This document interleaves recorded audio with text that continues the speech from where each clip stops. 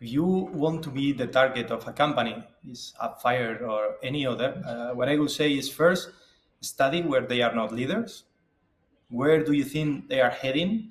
Where you could fill one of their gaps? And in the case of Appfire, what I will do is first review their latest acquisitions, what are their solutions categories, and see if any of your apps can fill a gap in their solution categories.